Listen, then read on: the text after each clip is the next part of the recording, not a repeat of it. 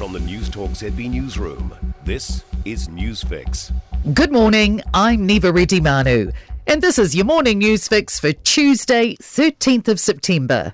In this update, a significant step in our COVID response. The traffic light system, also known as the COVID-19 Protection Framework, ended at midnight. All mask-wearing requirements have been removed, except in healthcare and aged care facilities. Household contacts will no longer be required to isolate for 7 days, and all vaccination requirements for incoming travellers and aircrew will be dropped.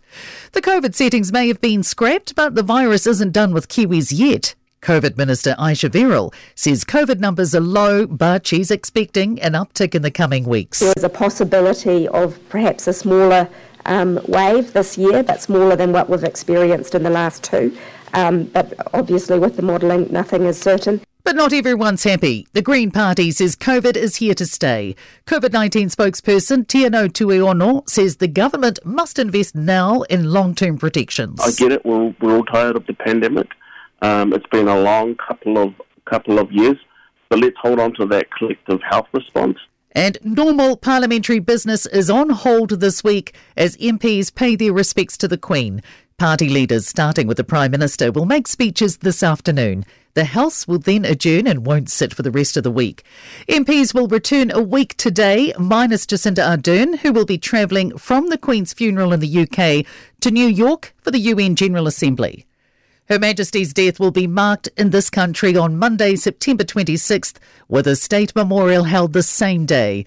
It's a double up for South Canterbury, which has its anniversary the same day.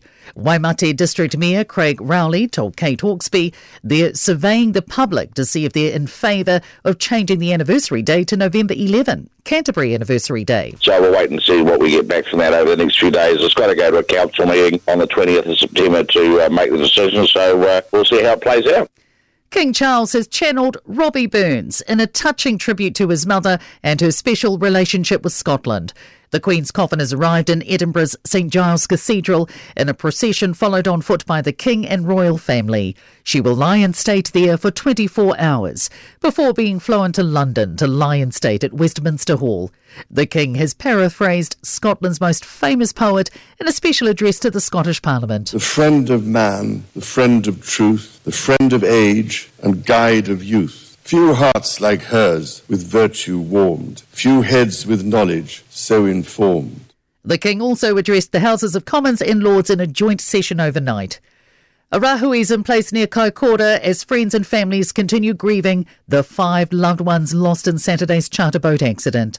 Te Runanga o Kaikoura has placed the rahui from Paia Point to Omihi Campground and 500 metres from the shore for 2 weeks.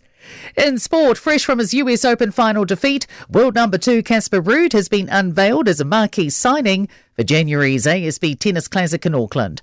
Changes loom for the All Blacks at blindside flanker and number 8 when the team's named for Thursday's opening Bledisloe Cup test against the Wallabies at 1:30pm.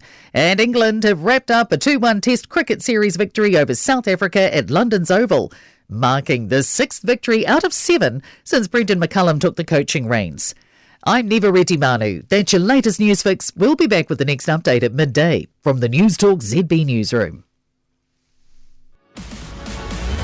For more news, listen to Newstalk ZB live on iHeartRadio.